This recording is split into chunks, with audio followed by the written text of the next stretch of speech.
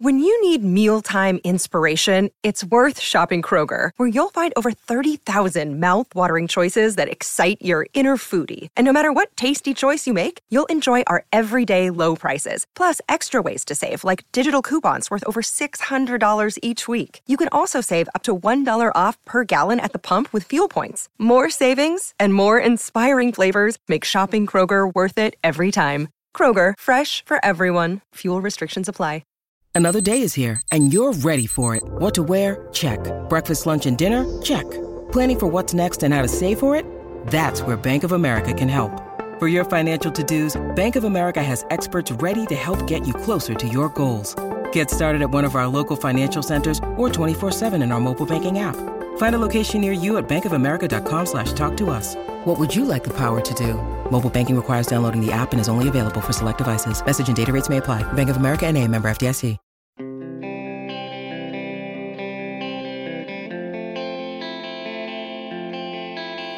Ron Hextall sure brings up the salary cap a lot for someone who clearly paid no attention to it this past summer. Good morning to you. Good Monday morning. I'm Dejan Kovacevic of DK Pittsburgh Sports. This is Daily Shot of Penguins. It comes your way bright and early every weekday if you're into football and or baseball. I also offer daily shots of Steelers and Pirates that I hope you'll check out. Penguins have lost. Yeah, I'm going to have to say it too. 7 in a row following the 3-2 edging by Seattle the other night at PPG Paints Arena on a late Brandon Tanev goal, as if the rest of this didn't hurt enough already. I went out to Cranberry yesterday for practice, just really honestly to take the team's temperature. I've got a full column about that experience up on DK Pittsburgh Sports this morning that I hope you'll take the time to read. There's a lot of detail in there, a lot of background stuff that was shared with me. What I want to focus on with this particular episode is Hextall. And very specifically, and I mean hyper specifically, whatever it was that he could have been thinking when he signed Kasperi Kapanen to that 2-year, $6.4 million extension.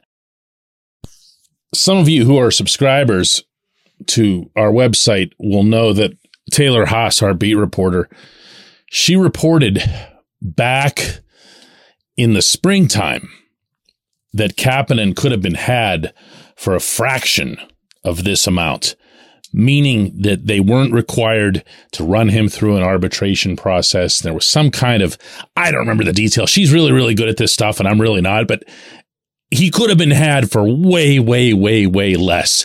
And he, meaning Kapanen, had zero leverage, had a terrible year, became a healthy scratch at points late in the season, and really, other than finally having committed himself to skating forward in a straight line during the playoff series, and I mean throughout the playoff series against the Rangers, which he did, nothing changed. He took some terrific shots on Igor Shesterkin. Really, really, really good hockey shots. Shesterkin made better saves, but he had no goals. And when you get into the playoffs, all that matters is the result. And yet this situation arose where Hextall had committed X number of dollars to the guys that he commendably kept. He kept Evgeny Malkin, Chris Letang, Brian Rust, Ricard Raquel, even Danton Heinen. It was way more than any of us thought was going to be possible. And it was almost like after he did all that, it was, wow, look at me. I've got money to spare. And the Kapanen deal happened. And it still, to me, defies belief. And believe me when I say that I'd feel that way even if Kapanen had more than one goal through the first 12 games of this season.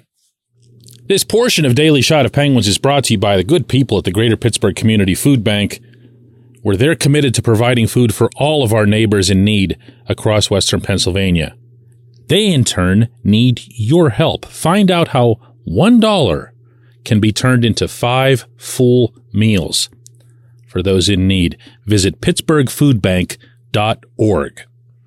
If you want to give Kapanen the benefit of the doubt, and in turn, Hextall for having signed him to that ridiculous rate, and this requires a stretch, but, anytime you're having a discussion or a debate, it's fair to look at both sides.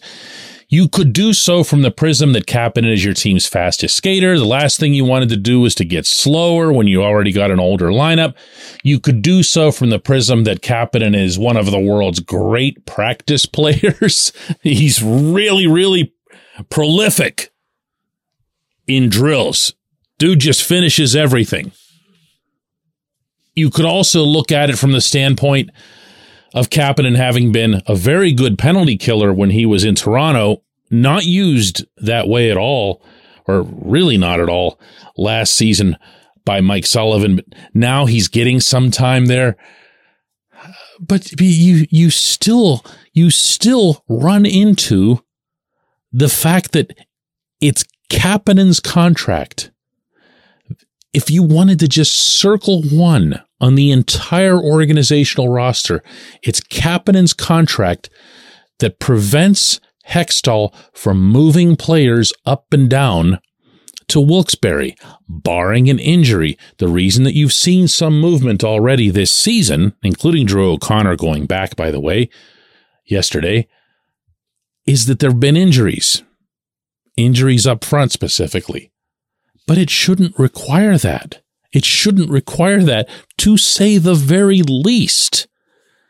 Because there are two negatives to that. One is that if someone like a Valtteri Puustinen or another guy down in Wilkes-Barre starts performing really, really well, you literally can't bring them up because of the cap space, which is close to 0 cents at the moment. The other thing that's, I think, a tremendously large negative in this situation, in this setting, is that guys in Pittsburgh think they're set. There's nothing anybody can do to them. If you're, not to keep picking on Kapanen, it's not like he's responsible for the 7-game losing streak or whatever. Please don't interpret this that way. There's lots of things going on. But if you're Brock McGinn, for example, you're not looking over your shoulder. You couldn't care less how anybody's doing in Wilkes-Barre. You have an NHL-only contract. You're set for the next couple of years, no matter, unconditionally. You're comfortable.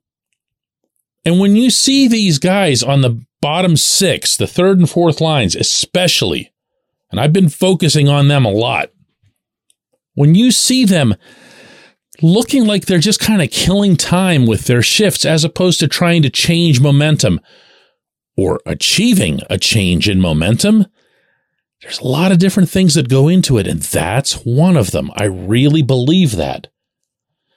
I'm not going to get all hyperbolic here and call the Kapanen extension, one of the worst contracts in franchise history or whatever, but it might be the most inexplicable in the very intentional wording sense there, because I don't believe that it can be explained unless you had some crazy, irrational hope that this player who has shown you and the Maple Leafs exactly what he is, all of a sudden was going to morph into something different. It makes absolutely no sense. Didn't at the time, and it won't if Kapanen gets a hat trick Wednesday night in Washington. When we come back, J1Q.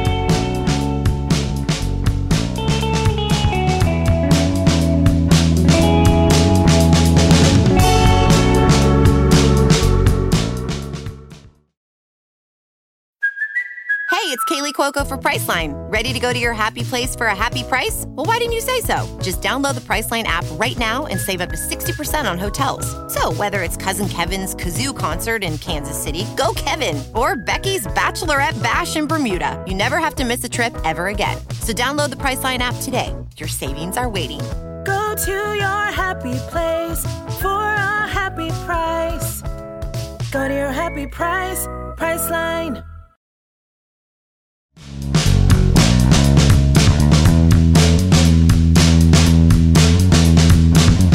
Q1Q comes from Joe in Nebraska, who says, DK, toward the end of Jim Rutherford's tenure, it seemed like there was a disconnect between the types of trades that JR was making and the types of players that Mike Sullivan wanted for his system. For example, the Ryan Reeves issue.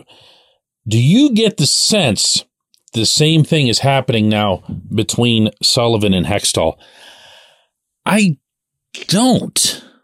I realize that if I said that I do, it would kind of let Sullivan off the hook to an extent for some of these acquisitions, because you're not just talking about keeping Kapanen. Sullivan is determined. He has actually said this in public to show that he can be a better coach by finally maximizing all of the various natural skills that Kapanen has. He has taken that personally.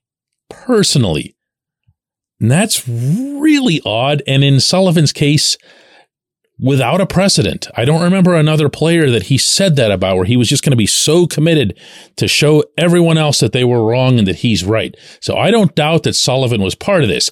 I also don't doubt that Hextall is the GM and that Brian Burke is the president of hockey operations.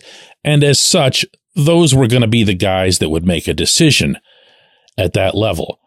The part that gets curious for me is way more related to Josh Archibald. And I'm, again, not pinning a 7-game losing streak on any individual. Josh Archibald's actually been one of the few guys who's been even remotely productive on that bottom six. He has 3 goals through 11 games, didn't dress the other night. Issue injury. He should be back by Wednesday. But if you're the Penguins and you're telling people and presumably telling each other that one of your priorities over the summer is to get harder to play against, to have a little bit more, not the old school sandpaper, but more along the lines of the possession type sandpaper, guys who are just rabid for the puck, who will do anything to get the puck, including blocking shots, including generating shots, winning it along the boards. Think of the very best versions, and don't laugh at this, of Dominic Simone, Zach Aston-Reese, and for that matter, Teddy Bluger, who's back at practice. And I can tell you from our little talk that we had yesterday, is very, very happy to be back at practice. He has been missed. All of these types have been missed. So why would you go and get an Archibald? What does he do for you in that regard? He's a decent PK guy. He'll pop double-digit goals, but that just gets you another McGinn. And what's McGinn doing for you? You know, you could say, oh, this guy can do the PK. This guy can do the PK. Okay, the PK is among the worst in the NHL right now because it doesn't have Brian Boyle anymore, who was a big, big part of the success that unit had last season. Some of these moves, you're right, they're incongruous with what's being spoken, or to what your question is about, what the head coach seems to want. However, I don't have an escape hatch here for Sullivan to share with you. I don't have any reason to believe that Hextall went and got Josh Archibald without talking to the head coach, just to see how he'd fit, or maybe even in the other direction where Sullivan says, hey, we could use another guy on the fourth line who can get us 10 goals because we're tired of the guys like Aston-Reese getting us only 1 or 2.